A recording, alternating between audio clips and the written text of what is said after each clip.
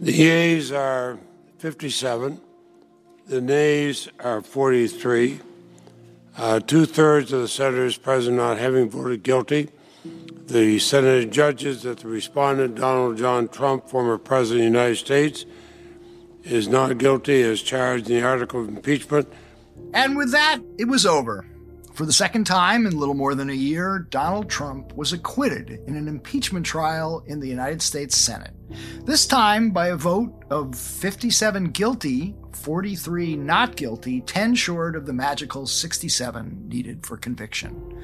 Although expected, the final day was a crushing anticlimax, coming after a wild morning in which the Senate first voted to allow the calling of witnesses, and then, after a furious behind-the-scenes debate and a veritable freakout about what that could mean, the whole idea of developing actual new and potentially damning new evidence was scrapped. The decision to effectively punt on the witness question will be debated for years, but it hardly means that Trump's legal troubles are over.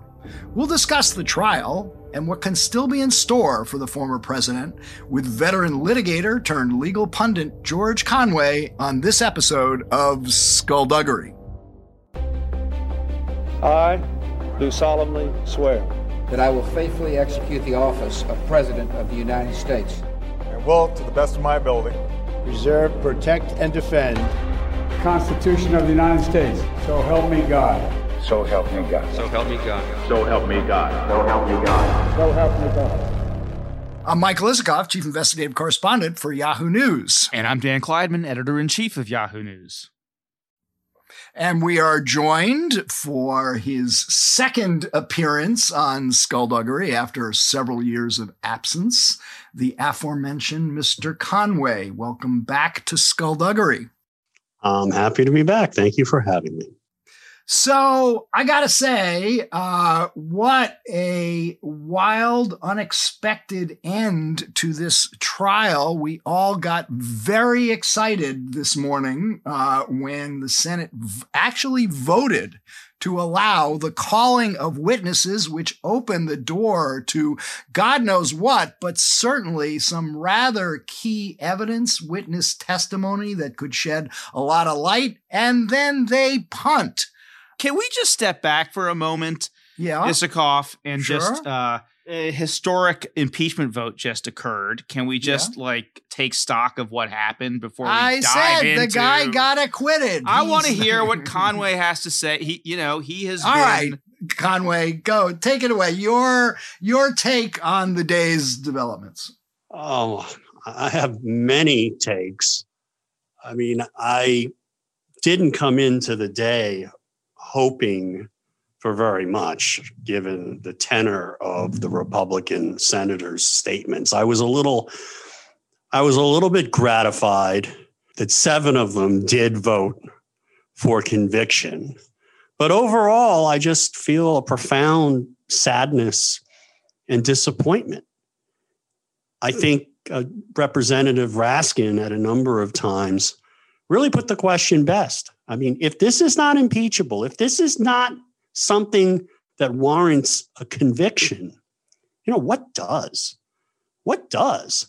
And I really think now that, having seen this man been acquitted twice in the span of 13 months or 12 months and a couple of weeks, in cases where the evidence was overwhelming against him, and yet there were no witnesses, and nobody wanted to, and there was just in either failure trial. In either trial. Right. Basically, the impeachment mechanism doesn't work for anybody but federal judges. I mean, we basically have this mechanism that the framers, thought a lot about, but they didn't think as much about it as you might have thought. That's actually not true. They spent a few days thinking about it, but they really thought, they did think it was important, and they carefully crafted it. They thought that the Senate would be the right body because it has some political responsibility, and it's the cooler of the two branches of government. And they thought, in the case of a sitting president, they put the Chief Justice in. One of the things that they didn't foresee And we know that with respect to the Electoral College, which immediately fell apart in 1800, they didn't foresee the degree of partisanship that would naturally come about. And so they created a mechanism for removing a wayward criminal president that basically today does not work. It has never worked.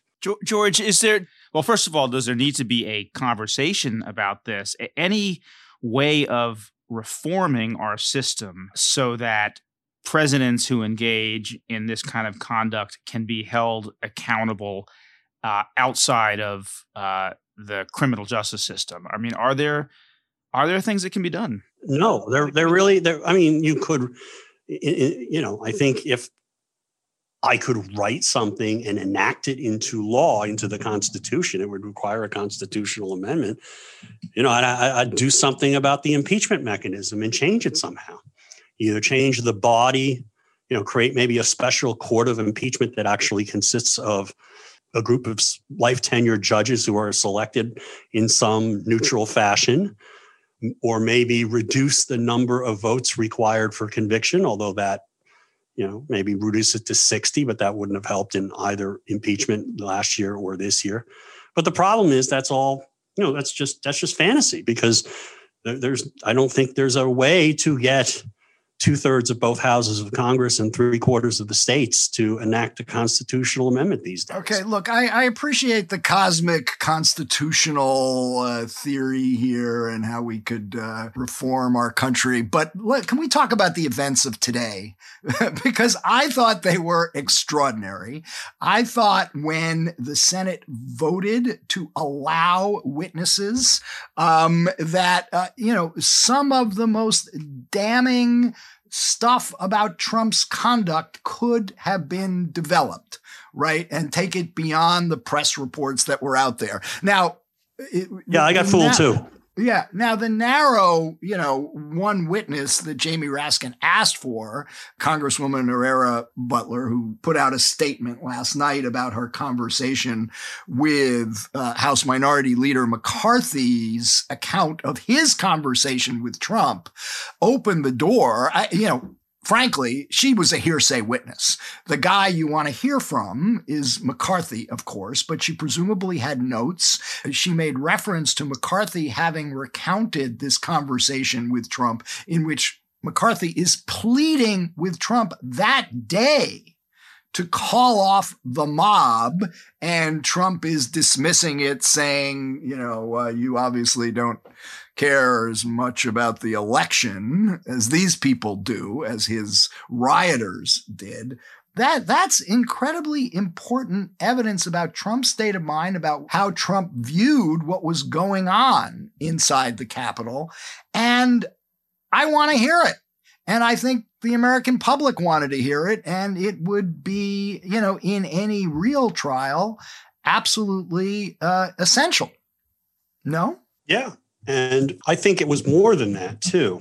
I think what was enticing about it for those of us who actually wanted to hear evidence was that it could open the door to more evidence. Butler opening the door to McCarthy, opening the door to other people who spoke to the president that day, or who spoke to people who spoke to the president. Maybe all of a sudden the floodgates would come open, but it wasn't to be. And I think that was actually the fear that the floodgates would come open was exactly what killed it. Both the Democrats and the Republicans in the Senate didn't want this to happen. I mean, apparently the Republicans were threatening to basically hold up the Senate if the trial kept going on, and the Democrats, there's other business that they want to do. I don't know. I'm having trouble getting my head around the fact that, this was conduct serious enough to take the very extreme, grave step of impeaching the guy and holding a trial in the Senate. But it's not grave and serious enough to actually get all the facts that could, I'm with you, Mike. And precisely because that was the case, it should have been a foregone conclusion before today that there would be witnesses of various sorts, not just this congresswoman from Washington, who popped up on CNN in a CNN report the night before the trial was to come to a close. There should have been witness lists on both sides. And that was the sort of the interesting thing about what happened today. There are two things about trials that make them really interesting. One is live witnesses, and the second is you don't know what's going to happen. There's a certain unpredictability to it. Now, we weren't having witnesses, but all of a sudden we had the unpredictable possibility of actually having witnesses in a real trial. But then no, they didn't want to have a real trial. They never wanted to have a real trial in the Senate. Yeah, I think that is the story that may come out at some point. I cannot imagine that Jamie Raskin and the other managers did not want to have witnesses. Look, I mean, two areas. One is so much of their case rightfully was about the victims of the violence, the law enforcement officers, the Capitol Police, that one Capitol Police officer being squeezed in that door, that agonizing pain that he was experiencing. And yet, the fact that there were none of these people actually testifying live, which would have added so much drama and humanity to their case, I think was surprising. And then the other is Pence, the whole Pence story. Can I give you a little reporting on that front? Hey, reporting over punditry. Okay, yeah. News update. After the vote, I checked in with a source close to Short. Mark Short, the chief of staff. Mark Short, the chief of staff of Mike Pence, who was with him that entire day when Pence gets ushered out by the Secret Service for his own protection while the mob is around. Short was with him. And this source told me that Short now has, and these are quotes, real hatred and disrespect for Trump. January 6th pushed him over the edge and was his breaking point. So you want a witness? Mark Short was there. He was with the vice president. There are a lot of people like that. There were people who resigned from the White House after that. And we already knew these people were there because, your reporting is great. It's very interesting. Thank you very much, Michael. But we have seen, blind quotes from Pence's people since January 6th, including in the last 24 hours. In the last 24 hours, there were people close to Pence basically telling the press Trump's lawyers are lying. Lying about the fact that he was unaware of the danger that Pence was in that day, his own vice president. Right. No, there were plenty of people unloading on Trump, but they just feared doing it publicly for whatever reason, because they want a future in Republican politics. They fear dividing the party, or they want to be able to walk through an airport without people screaming at them if they come, if they visit, South Carolina or somewhere. So that's where we are. We have a lot of people who were associated with the administration who actually agree that Trump did something reprehensible. Just before I was listening to the floor speech that Senator McConnell was giving immediately after the acquittal. And he basically was saying that what Trump did was reprehensible and that he was a disgrace. Mm-hmm. So there are a lot of people out there who feel like Mark Short. And, you have to wonder that if this had been a secret ballot, whether there would have been 10 more votes to convict. I'll bet you there would have been. Not that you could ever actually have a secret ballot on the conviction of. No, you couldn't. All these people would have to account and explain where they were to their constituents. Yeah, and that's why they all wanted to hide behind this weak, I'm not going to say bullshit. It's not, there's an argument to be made that's not complete bullshit. It's wrong. But this jurisdictional argument that says that you can't try a former official. Well, the Constitution is not explicit. Right. There's an argument to be made. If you hired me as a lawyer to make that legal argument, I would not tell you that I would be embarrassed to make it. I would make it. I think if I was a judge, I would decide against it. If I were a senator, I would have decided against it.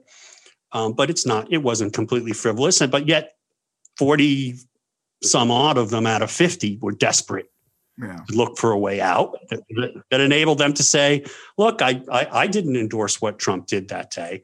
I just thought we didn't have the power to convict him once he left office. George, I know you're disappointed in this result and that you said it's a sad day, but do you take any solace in the fact that, this is the most bipartisan impeachment ever? 7 Republicans voted to convict a president of their own party. Richard Burr, which nobody was expecting. Richard Burr, which was a surprise, although he is retiring. John Cassidy. Mitt Romney, who has the distinction of having voted to convict a president of his own party not once but twice, happens to be the same president. But I have mixed feelings. On one hand, when I look at the sunny side of it, there were more Republicans this year who voted either to impeach or to convict a president of their own party than has ever done that in the history of the United States of America through 4 presidential impeachments. And that's looking on the bright side. And it ended up to be more than I expected going into today. That said, this guy tried to end constitutional democracy in the United States of America and fomented violence to achieve that. So the fact that we didn't get 67 votes not to remove him from office even, but to say, hey, this guy shouldn't be commissioner of anything that bears a federal title ever again, it's pretty sad. But let's remember, he is not scot-free.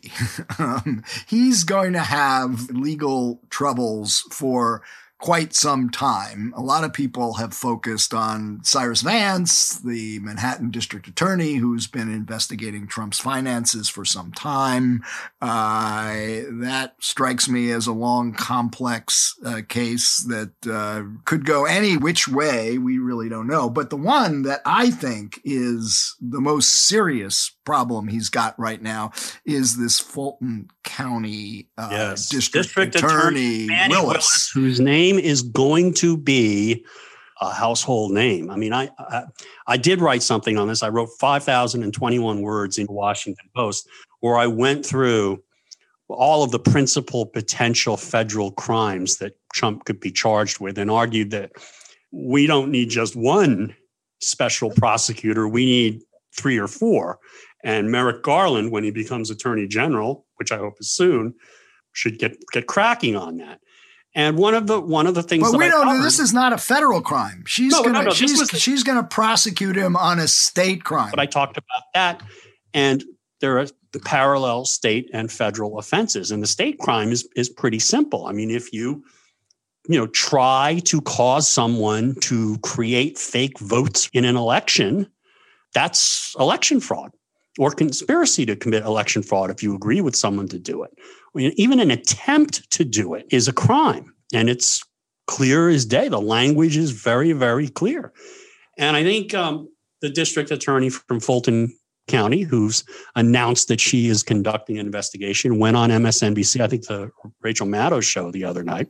Mm-hmm. And she made the very cogent point that calling up the Secretary of State of Georgia and asking for exactly one more vote than you need shows quite a consciousness of what you are trying to do. Yeah, to me, look, if you were Trump's defense lawyer, you would point to late in the conversation, he says something along the lines of, all I want is the truth, right? And that's what you would hang it on. But then you look at the actual words that came before it, in which he is twice referencing this 11,780 votes, which he's only referencing because that's what he would need to carry the state. And he says, can you find me those votes? And he says, give me a break. It's just 11,780 votes. Give me a break. And he's making these wild accusations, just throwing them out there. And they're saying, no, sir, that's not true. That's not true. That's not true. And the fact of the matter is, if you really conducted a full investigation, you'd have lots of people telling him that's not true. That's not true. That's not true. And there may be conversations that he had with some of his aides that could come out that I think would be damning on that. I think he has admitted, it has been reported, and I have heard, he has admitted at times privately that he lost the election and that he knows he lost the election. So, I think in his own mind, his view is one way or the other, he got screwed and he doesn't care. So he's willing to make him, because that's the way a guy like him always thinks. Maybe they changed the rules so that more people could vote against me. Well, fine. I'm just going to attack the result. And I'll make every accusation I can of fraud that I can, whether or not I have my lawyers tell me I have evidence, because that's what these bad people would do to me. I mean, that's the way a malignant narcissist like a Donald Trump would think. Right. And he, and in his mind, he doesn't make a distinction between what's true and what's false that he sticks to, and it's a jumble of fantasy, falsehood, whatever it takes for him to say at a given moment to get what he wants. And that's, but the fact is he knew and should have known the truth. And let's remember that it's not just that one phone call. It's been reported he made 18 attempts to get through to Raffensperger. He spoke to one of the investigators, the elections investigators, who he said, you need to find the fraud. Right. The governor. This Fannie Willis DA seems formidable. And she's talking about, conspiracy, racketeering. I think she actually brought a novel racketeering case involving Georgia educators. So, but I guess on the one hand, you have all of these investigations and legal problems swirling around Donald Trump. On the other hand, there is no other hand. The other hand is that he is, still in some ways the head of the Republican Party, and 75 million people voted for him. And we've seen, the fealty that Republican office holders at all levels have for Donald Trump. I don't think there are going to be too many Republicans on that Fulton County jury. No. I'm talking about his political power that Donald Trump still has. The political power, but that didn't help him in the 60-odd litigations that he and his allies engaged in to contest the election results. They lost every single one of them except for one, and the one that they won was on a dinky little point about how many days voters had to correct absentee ballot information on the envelope. That's it. That's the only thing they won. They lost in courts from Pennsylvania to Nevada. They lost before Democratic judges and Republican judges.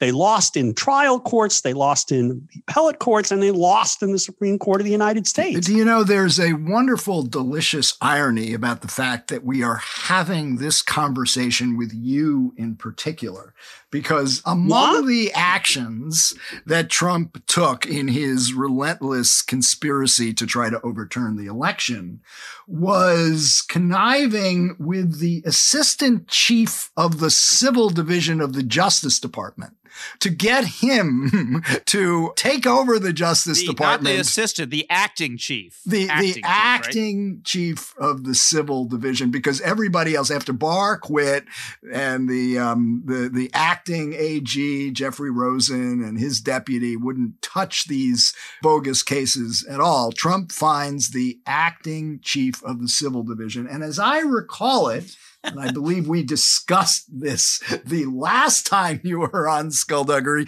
You were offered the job. You, George Conway, were I had offered already the job turned it down. of being Donald Trump's chief of the civil division. Yeah. No, the last time I was here, you got me in trouble because I said that the administration was a shit show in a dumpster fire. And then your publicists immediately put that out like 5 minutes later. Well, of course. Right. Well, yeah. That's a good publicist. But just think, if you had taken the job, you could have been the attorney general who carried Donald Trump's banner into the Supreme Court to overturn the election. I would have told him to fuck himself. Okay, so here's the question. I would have never lasted. I mean, did anybody do that? Did anybody tell him to go fuck himself? You're full of shit, Mr. President. This is ridiculous. What they did, right? The acting attorney general, Rosen, said this is ridiculous. They went over to the White House and had it out. Yeah. He said it was ridiculous. And Rosen and a couple of the other people. And Barr, they told him it was bullshit. Barr told him it was bullshit. Yeah. But then he immediately started working on people in the Justice Department, and somehow through some Pennsylvania member of Congress got hooked into talking with this guy who was acting assistant attorney general for the civil division and who had been running the environmental division. And then, he all of a sudden, this guy's written some kind of or received and decided to peddle some kind of a legal complaint that the Justice Department would file. And then everybody in the Justice Department who was still left said, you can't do this. There's no legal basis. There's no factual basis to do this. The United States government doesn't even have standing to do this. And I think they ran it by acting Attorney General Rosen and other people in the Justice Department. I think acting Solicitor General Jeffrey Wall, and they all said, this is insane. And then they had, they basically, they had it out at the White House, and then they entered into basically a suicide pact, a political suicide pact. Right. Where all Jeffrey Clark was the name of the guy, by the way. Yeah. Right, Jeffrey Bossert Clark, and then the rest of them basically said, okay, if they tell us to do this, we're all going to resign. So as you look at the legal landscape facing Trump, give us your sense of how these play out, where he's most vulnerable.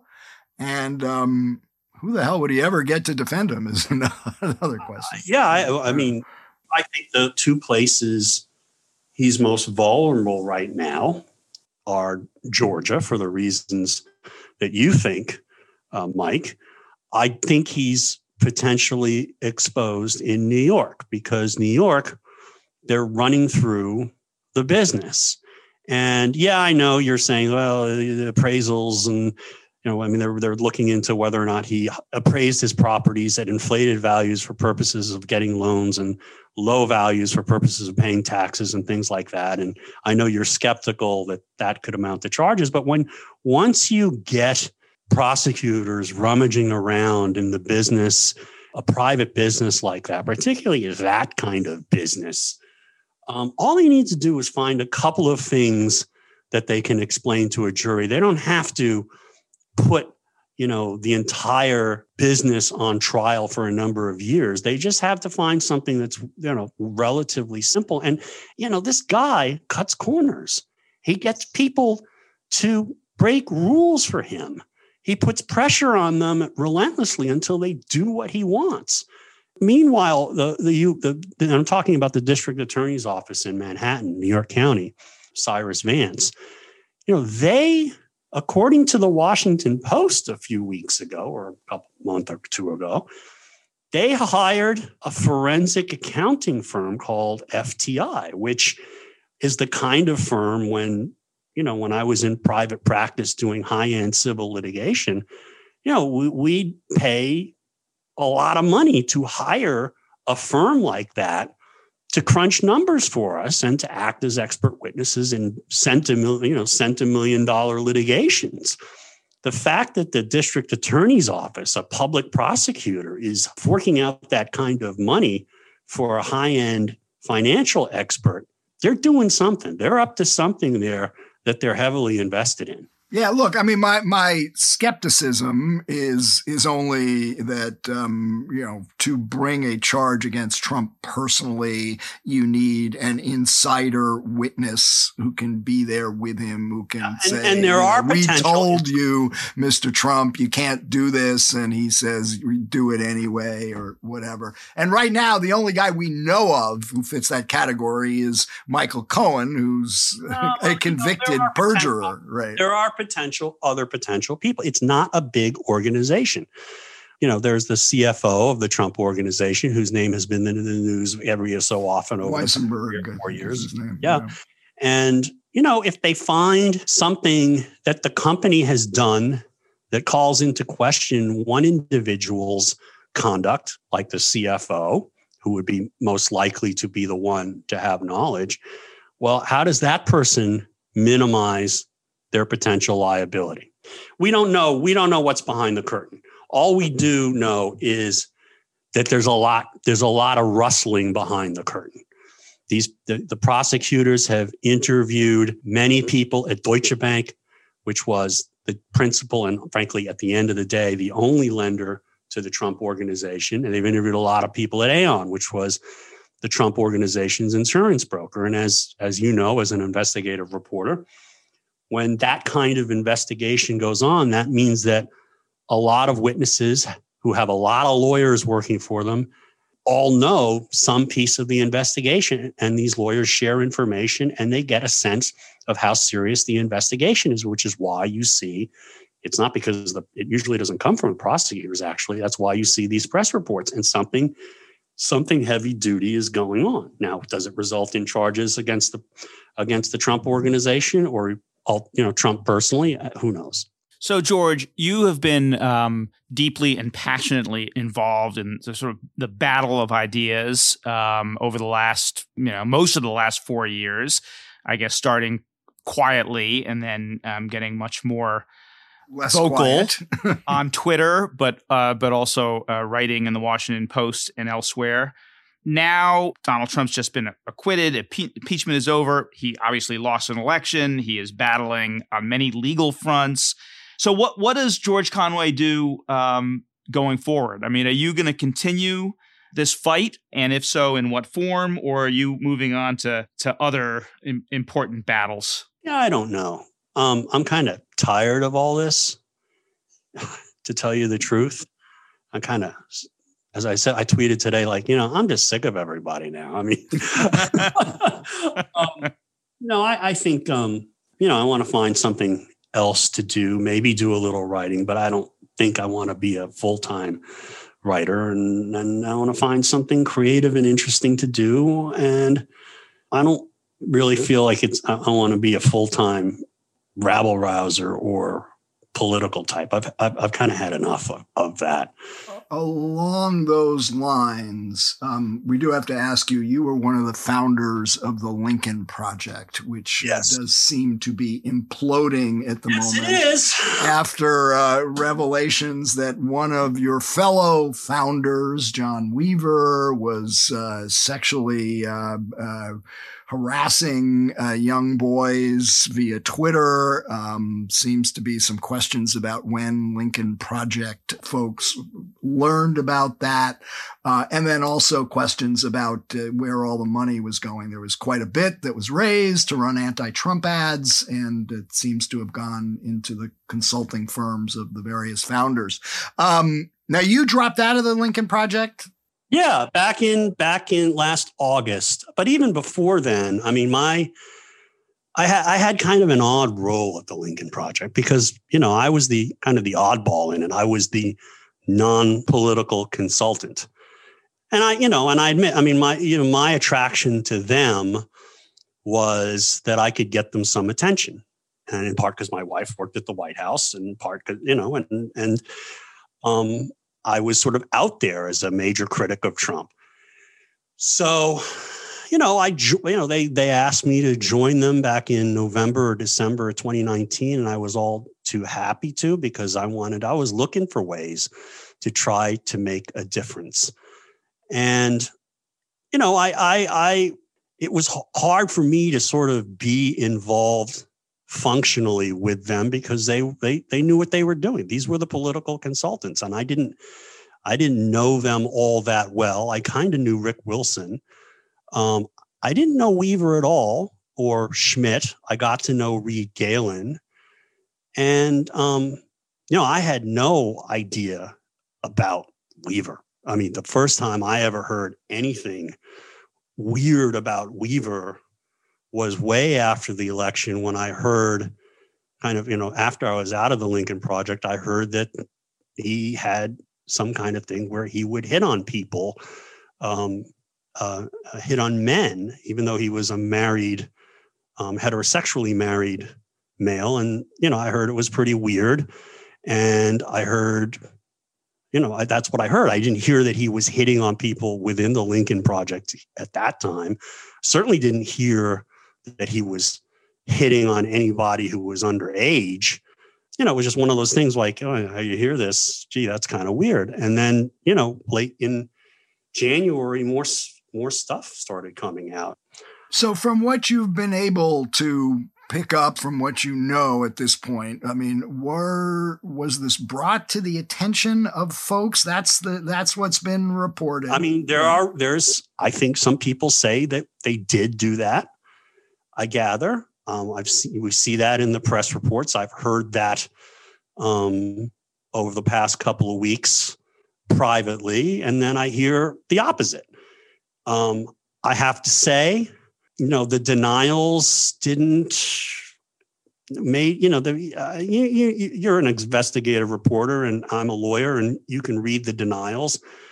They were a little bit squishy around the edges and kind of made me wonder. And maybe there's a dispute about what exactly people were told and when. I can't resolve it. And God help me, you couldn't pay me money to be the one to try to resolve it. I do think, as I've said on Twitter, that if there are people who worked at the Lincoln Project, young men who have, who felt that they were not listened to, who have facts to bring to bear about what they said or what Weaver did to them, they should be able to speak out, without regard to, non-disclosure agreements. Why did you leave the Lincoln Project last summer? Well, I left the Lincoln Project principally because at the time my wife was leaving the White House, and we needed to spend a little more time on family life, and at the same time, this wasn't a stated reason at the time. I wasn't really doing that much useful at the Lincoln Project. There was just all this stuff going on without me because, look, I'm just a lawyer. I'm not a political consultant. I don't cut ads.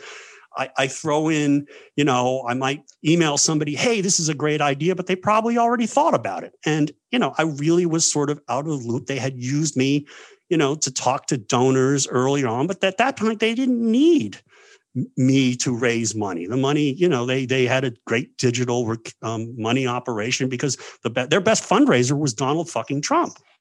And so, I wasn't doing anything useful, and it wasn't really satisfying to just be a name on the masthead.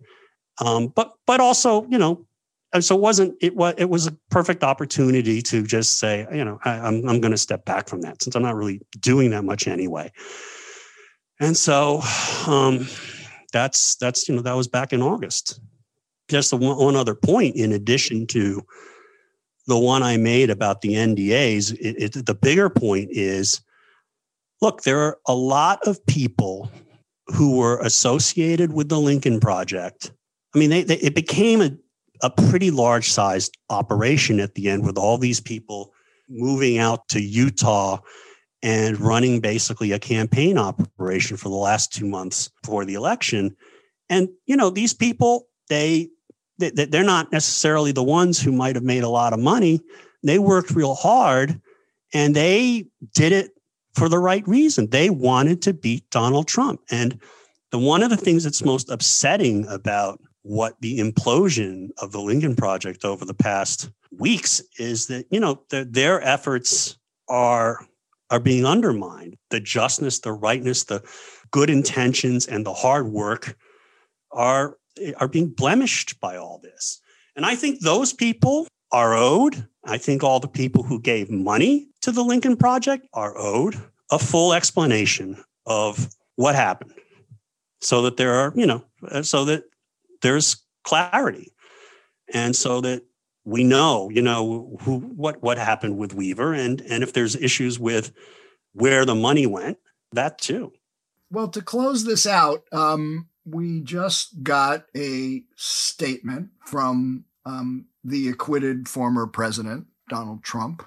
Does it have exclamation points? No, it doesn't. Has no exclamation points, but I'm going to read you a few lines, get you to respond to close this discussion out, and perhaps the end of we can call it the end of the Trump era in some way, even though, as we pointed out, there'll be plenty of legal news about Donald Trump in the future.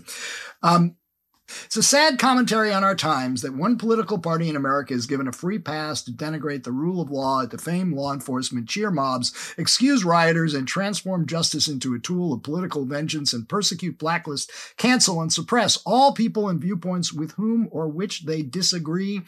I always have and always will be a champion for the unwavering rule of law.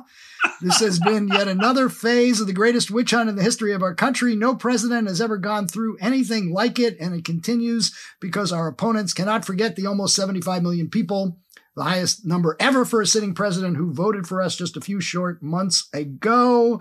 Our historic, patriotic, and beautiful movement to make America great again has only just begun. Your response, Mr. Conway.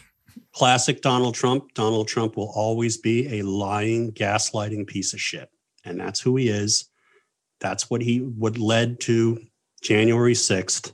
And he's never going to change. I cannot imagine a better end to a podcast than the words gaslighting, lying piece of shit. I think we just need to end right there.